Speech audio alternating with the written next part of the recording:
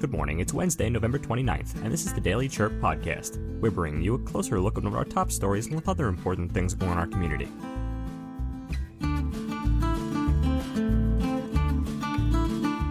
Today, a concerning pedestrian vehicle collision that took place in Sierra Vista, highlighting issues of road safety and infrastructure. Before we begin, we'd like to thank our sponsors at Lolly Automotive. Hi everyone, I'm Sean Lawley from the Lawley Automotive Group, and we've stocked up on inventory at all of our dealerships. If you've been thinking about a new car, we've got the deal for you on a new Buick, GMC, Chevrolet, Ford, Kia, Hyundai, Honda, Nissan, Chrysler, Dodge, Jeep, and Ram. You don't have to go to Tucson or Phoenix to buy a new vehicle. We're your hometown dealer since 1995. We'll beat the big city dealers in price, and our customer service is small town dealer friendly. Come into any one of the Lawley dealerships today or shop lawleycars.com and see why nobody beats a Lawley deal. Nobody. Now some Arizona trivia. Did you know that Earl Hindman was a Bisbee-born actor best known for his role in the TV sitcom Home Improvement?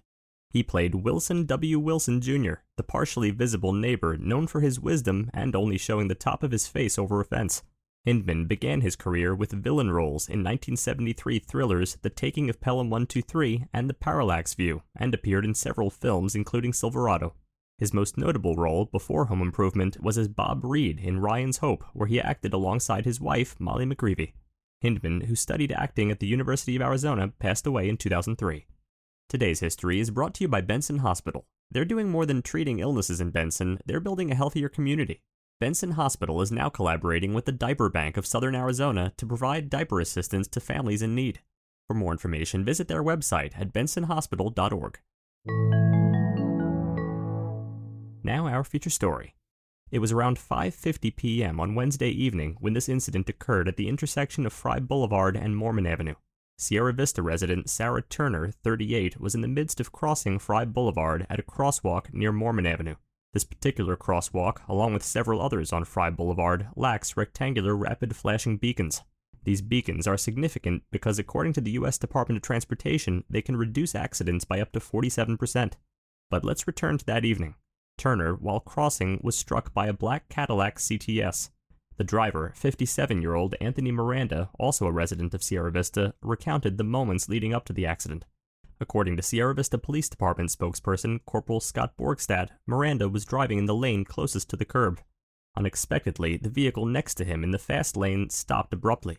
Unaware of why the vehicle stopped, Miranda continued to drive and collided with Turner, who was in the crosswalk. Turner's injuries were severe enough to necessitate airlifting her to a Tucson hospital for treatment. In the aftermath, Sierra Vista Police Department officers conducted a DUI investigation. Their findings concluded that impairment was not a factor in this collision. As of now, no citations have been issued, and there has been no update on Turner's condition. This incident raises critical questions about road safety and the measures needed to prevent such accidents. The absence of safety beacons at key crosswalks is a point of concern. How can such incidents be mitigated? What steps should be taken to enhance pedestrian safety, especially in areas with high foot traffic? Thanks for listening. Before we continue, a quick message from our sponsors, Prestige Family Living.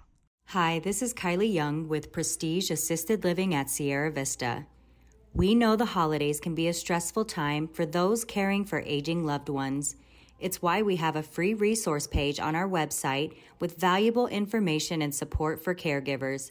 There are blogs, guides, webinars, and more, touching on topics that range from memory loss to fall prevention to mental health and much more. Courtesy of Prestige Assisted Living at Sierra Vista, it's available at prestigecanhelp.com. That's prestigecanhelp.com.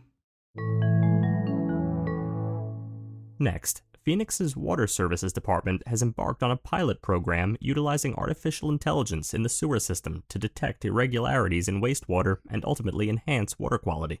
Zach Bradshaw of Cronkite News has the story. The Arizona Department of Environmental Quality wants to convert treated wastewater into safe, reliable, purified water. According to the Phoenix Water Services Department, the city recycles 97% of its water. However, there have been challenges with harmful pollutants being illegally dumped in the runoff water, which makes it harder to purify. There's a lot of things that are put in the sewer system that shouldn't be in the sewer system. The city is testing a water purification device called Can-Do Pulse, which uses artificial intelligence to sense substances that shouldn't be in wastewater, like metals, oils, and poisons. What you're looking for is what is the quality in my wastewater network. And if there is an event, you want to know when was it, who was the source, and how does it impact. The device works by being implemented in a sewer drain. It's hung under the maintenance connector, and a sensor dropped in the water detects high levels of harmful substances.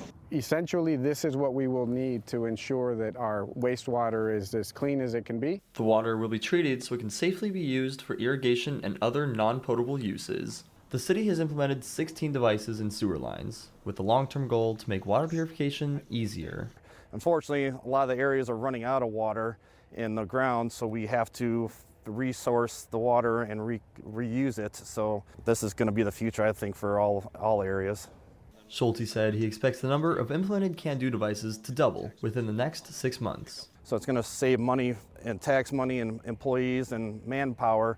Then it's also going to give a final better product for the farms and industries. With the aid of artificial intelligence, city officials hope the water will someday be safe enough to drink. We're capable of treating water to be used for drinking water, agriculture, but the biggest part is recharging it also to replenish our aquifers. Although most people may think the worst of wastewater, Can-Do Chief Product Officer Guy Cohen says people should change the way they look at water recycling. We need to understand that environmental changes and global warming are translated into small actions because wastewater is a resource, a very important resource. The city hopes the Can-Do Pulse can send the problem of unknown polluters down the drain. In Phoenix, Zach Bradshaw, Cronkite News.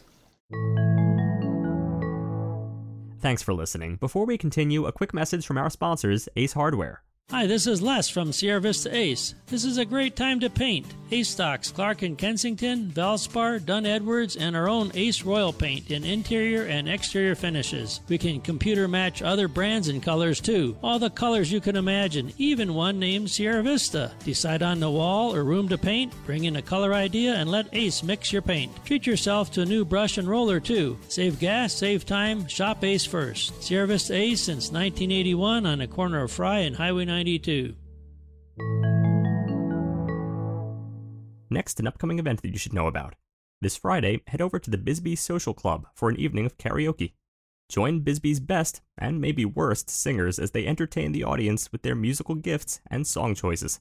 Afterwards, stick around for All She Wrote, a honky-tonk blues and rock band from Prescott. Finally, today we're remembering the life of Rosalie Butler. Rosalie was born in Bisbee in 1937 and attended St. Patrick's School and Bisbee High School. In 1955, she married Robert. They were together for 55 years before he passed away. She worked as a bookkeeper for James Brophy for many years and became a real estate agent in 1973 and a broker in 1974. She owned and operated Bisbee Realty and was a lifetime member of the Bisbee Women's Club and past president of the Bisbee Chamber of Commerce. Rosalie served on the board of directors at the Copper Queen Community Hospital for 37 years. Rosalie was a generous, caring person who had a wonderful sense of humor and loved having lunch and margaritas with her friends. She will be missed. She's survived by her daughter, son, grandchildren, brothers, and sister. Thank you for taking a moment to celebrate and remember Rosalie's life.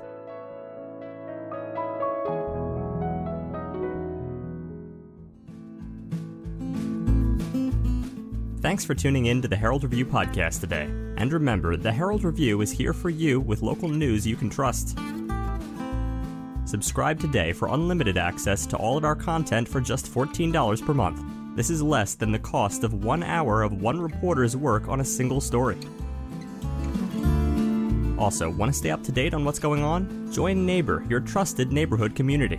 Neighbor is a free online forum you can trust to connect with your community, focus on facts, and make a difference. Join the conversation. Visit nabur.myheraldreview.com. It's a beautiful day in the neighborhood, especially in Cochise County. Become part of the hyperlocal conversation on Cochise County's exclusive social media platform, Neighbor. That's NABUR. Your neighbors are striking up meaningful conversations, sharing exquisite Cochise County photos, and respecting each other's views without any other social media noise. No unwanted advertising and only respectful conversations on hot community topics. That's right. Our journalism project manager can set the record straight and help answer any pressing questions about the happenings in our community. Join the conversation at myheraldreview.com/NABUR.